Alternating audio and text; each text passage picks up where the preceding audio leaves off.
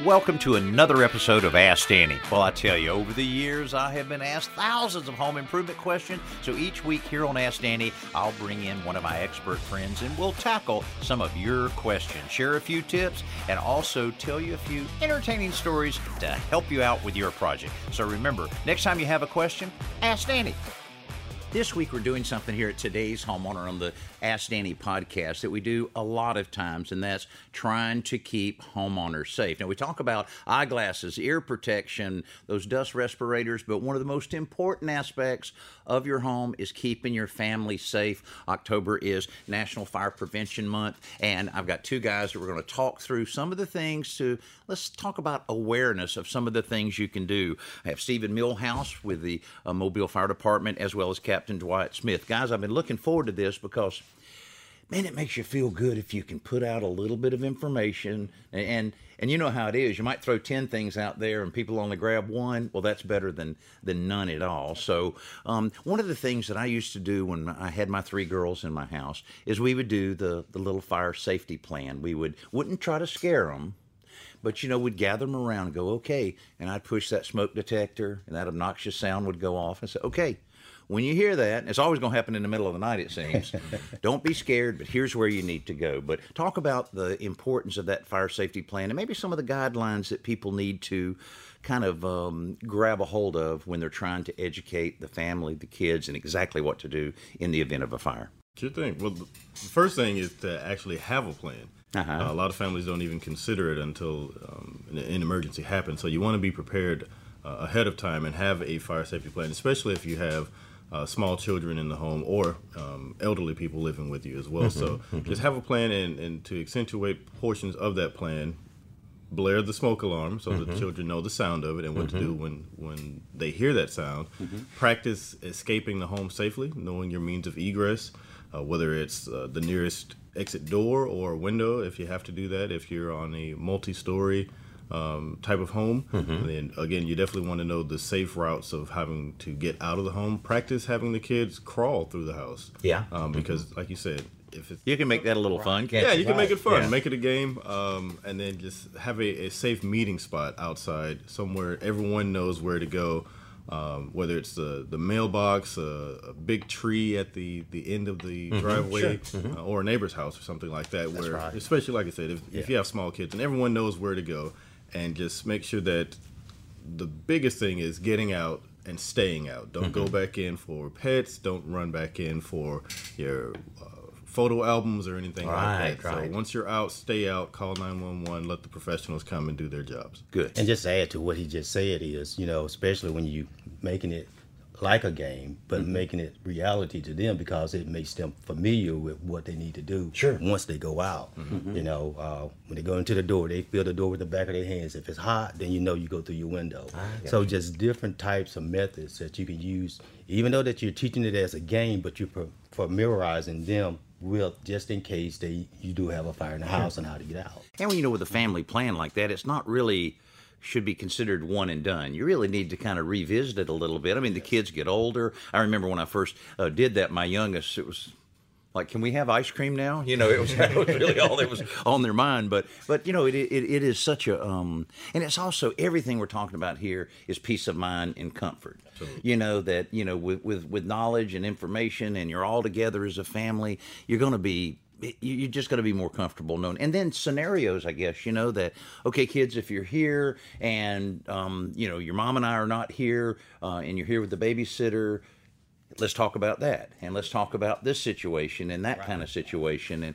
And so it really does make a big, big difference from that standpoint. Now, some of the things that people need to drop by the home center and pick up, of course, one would be fire extinguishers. So many homeowners are confused about fire extinguishers. A, B, C. What do I do here? So give them some guidelines. Like right now, if someone's listening to the podcast and they go, we don't have a fire extinguisher, or more commonly, where is the fire extinguisher? So when they roll into the home center to look at the fire extinguishers, first of all, how many should they have for a typical home, and what should they be buying? Well, right now, for a typical home, I would at least have two. because you got a laundry room and also you have a, for the oven and stove. So at least 2 in each home. And then knowing what type of fire extinguisher you need to buy. Fire extinguishers classified in different types. You got Class A, Class B, Class C, and Class D, and even Class K for kitchen. And most of those are for commercial use. But Class A fires is mostly what we put in trash can, paper, plastic, wood products. Class B is what we cook with in petroleum products. So those are Class B. Class C is electrical fires, and Class D is combustible metal. So in most cases, when a homeowner is buying a fire extinguisher, they need to be looking for a multiple purpose fire extinguisher, and that is classified as A, B, and C. I got you. Good. And of course, if you're if you're one that likes to grill out a lot, probably good to pick one up for out there. I've seen a lot of people. They go and turn their gas grill on. They head back inside to do some chopping and dicing, and maybe they start watching the football game a little bit. Next thing they know, the vinyl siding's on fire outside. And that's another thing. Combustibles, you really got to understand what is combustible, because people do that all the time. They'll have it right up against a wood-sided house. They've got a wood deck that they're grilling on and those kind of things. I'm sure you've seen a lot of sad situations as a result of just not thinking about that kind of thing. Yeah, the number one cause of fires in a home is unattended cooking, and that's usually in the kitchen. But now that we're in football season, the fall, and in the summertime when people are grilling, it's the same thing. If you're frying a turkey, if you're frying fish, if you're using a deep fryer, if you're using a grill, if you're using a smoker, those types of things, you can't cook if you're not in that area. So you have to stay there and attend whatever it is that you're cooking. So again, fire extinguisher is good for outdoor use as well, just to make sure that you're prepared and that you're safe and that you've got a plan just in case something happens. Well, I do have a little embarrassing situation that happened to me. I'm man enough to share it with you. So I was cooking one morning, and I have a little pedestal area or a little peninsula in my previous house I lived in. Cooked an egg, thought I turned the grill off, laid the spatula there, ate my egg, boom, went to work. Halfway to work, I got my smoke alarm went off. My alarm company called me. And, of course, I circled back around. By the time I got back there, you guys were there and mentioned that someone had left that on. And it didn't cause a fire, but it kind of melted down the spatula. And so that really, not only was I had to face my wife, which is a little embarrassing. But it made me think every time when I grab that door to go out to get in my car, I immediately have a checklist in my mind. And whether that checklist is in your mind or you actually put one there, not a bad idea. I mean, you want to lock the doors, you want to do this, but you also want to make sure that alarm's on and make sure that you haven't forgotten something that you've left on, because that was a real close one for me. I'm sure you've seen lots of close calls where people have been a little negligent, let's say. Yeah. So that's one of the things I certainly recommend to people is if you can't remember it, go ahead and print something on your door there. At least from that experience, you got a learning experience, and it's you were reactionary, but because of that, like you said, you may want to print something and put it right by the door. You got your keys, got your wallet. Is the iron off? Is the stove off? Is there anything else that we need to check for? Yeah. So again, just make a little checklist or mental checklist, and if you put it in print and you see it, then you got to pay attention to it. And if it's preventable, things happen, but if it's preventable, you want to make sure that you're doing everything that you can to prevent it. Exactly. Boy, this is some great information. Yeah, and think about it also, your smoke alarm work. Yeah. Yes. Yeah, no doubt. Hey, let's talk about smoke detectors here in just a second.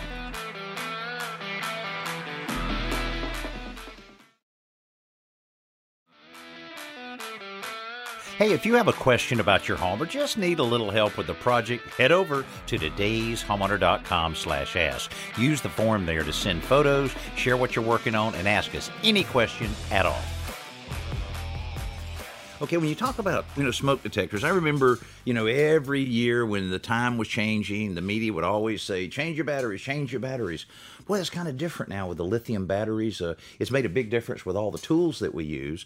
But when you're talking about smoke detectors, I was kind of surprised a couple years to learn that you really should replace the smoke detector itself after 10 years. And you think about how advanced technology is now and how much better they are now than they were 10 years ago. But that's something that a lot of consumers and homeowners don't realize, that the lithium batteries not only last 10 years, but the older smoke detectors, they've gotten dusty, they're old. So I know that's a big push for you guys to encourage people. Let's get some brand new ones in there. Right. Absolutely. Yeah, that's one of the things that we've been doing for the last, I think, 3 or 4 years here in Mobile, is that Mobile Fire Rescue. We've been going out, changing out smoke alarms and batteries for the citizens. So it's a good program that we're running through a grant, and we've been installing 10-year smoke alarm with 10-year battery. So it's a good program. Also, what we're seeing is a lot of these old smoke alarms. And when I say old, you're looking at 20 or 30 years old smoke alarms still in homes that are not working. Right. And so this program that we are using now, it is a great program in helping the citizens here in Mobile. Yeah, and the advancement of everything. Used to, someone would say, well, smoke detector has gone off. I'm not at home. What has that done for me? But now you get text alerts, and of course, a lot of us have, alarm companies and so forth, and fire prevention sensors and so forth. That's something when you're building a new house or doing some remodeling, is probably really an important thing. Not just, just put in what you normally put in, but you really need to think about exactly how your lifestyle is. And think and really listen to those guys when they advise, okay, we recommend the sensor, the smoke sensor or heat sensor in the garage, we recommend here, and those different things, because you just don't sometimes want the basic package if you really want to protect your family, because there's a lot of hot spots in the house. Yeah, those things are created by a lot of engineers who've done painstaking, meticulous research on what needs to go into different smoke alarms, carbon monoxide detectors, and things of that nature, and where they need to go. So like you said, infrared sensors and things of that nature. They've done that research. People are a lot smarter than us. Right. So you want to pay attention to what type of home you have, what you need in your home. If you've got the upgraded models, or if you need to change the batteries, and you hear those little bird chirps from the smoke alarms, that doesn't mean ignore it. Yeah. That means that's your warning. You need to go ahead and change up those batteries. And it's funny, it seems to always happen in the middle of the night. In the middle of the night. The little bird chirp on the smoke alarm. So you need to change those batteries. You need to make sure you're testing and checking your smoke alarms to make sure they're still operational. Sure. Whether they're old school hardwired, you plugged it in yourself, or it's one of the more modern, technologically advanced smoke alarms. You want to just test it, make sure it's working, and then change those batteries as necessary a couple times a year. Space heaters. Space heaters should never be used as your primary heat. You should never use a space heater when you're not in that room, and you shouldn't use them overnight. Boy, is that ever ignored by homeowners all the time. And I know you guys see some terrible things when people are just trying to get through the night and that kind of thing. But to talk about the not smoke detectors, but the space heaters and the importance of having the right kind and using them the right way. Yeah, we talk about space heaters ad nauseum every winter, fall, winter, cold weather months. But the biggest thing that you can do for a space heater is follow the manufacturer's guidelines. Give it space. Like you said, you can't operate a space heater if you're not in that room. It's not used to heat an entire room or an entire home. It's just supplemental heat for a small area. So you make sure that you're plugging it directly into a wall outlet, never into an extension cord. Exactly right. The extension cord cannot handle it. Again, if it's preventable and you can prevent it, you want to do everything you can to prevent it. So plug it directly into a wall outlet, give it enough space, keep it away from anything else around it, at least 3 feet away from anything, on a flat surface. So don't put it on the carpet, on the rug, anything that it may tip over. Don't put it up on a table. That's not a good idea either. So just make sure you got it in an open room with open space. Don't put it under your desk. I know that's tempting. That is very tempting, especially in office settings when it's really cold, to warm your feet. But don't put it under a desk, because oftentimes people will forget that it's there and then get up and leave their desk and leave it on. Yeah, they leave it on and come back with some problems. All of these are very, very simple, logical, practical things, and and hopefully, and of course, we have lots and lots of information on our website at todayshomeowner.com to go and review a lot of these things. But maybe it's not considered fun, sexy home improvement stuff that you can do. But boy, this is some of the most important things that you can do. And I'll tell you another thing that's easy to do, and nobody seems to do it on a regular basis, is to call that certified chimney sweep, have them come out and clean it and go ahead and inspect it well, and then advise on what can do, because we've all seen those fireplace fires, and that's a tough every year. one. You see it all the time. So at least once a year, especially just before that first time you light it for the new season, because you've gone through fall, winter, and now spring, summer, every season. There's all kinds of things that are in that chimney. You may have had squirrels or birds dropping stuff in there. Yes. You've got leaves, sticks, brush, everything. Any kind of stuff is in there that's just accumulated over the couple of seasons that you haven't used it. So right now I've got birds in my chimney. And I hear them every morning. So they can find a way in. Yeah. So you definitely want to have it professionally inspected, cleaned, and swept before you light it for those cold weather months. Otherwise, you're going to be calling us when you could simply have called a professional chimney sweep to handle that for you. And you don't want us coming to your home filled with smoke. No. Just coming in to kind of clean up the mess. Exactly. If it's preventable, do what you can to prevent it. Hey, this feels good, man. This feels good that we're able to share some of this information. Hopefully, we made a little bit of a difference. We can keep knocking on the door. They just got to open the door and let us in on it. So I appreciate it, Stephen Millhouse and Captain Smith. We appreciate it, and hope you enjoyed hearing these certain things that you can do around your home to really make your family safer. More information waiting on you at todayshomeowner.com. I'm Danny Lipford. Thanks for listening to this special Ask Danny podcast. Thank you so much for listening to this episode of Ask Danny. Hey, I'd love to hear from you, so I hope you'll take a moment to leave a review and follow this podcast. I also invite you to visit todayshomeowner.com/ask, where you can send me any photos, ask any question, and let me know what topic you would like to hear more about. So remember, next time you have a question, ask Danny.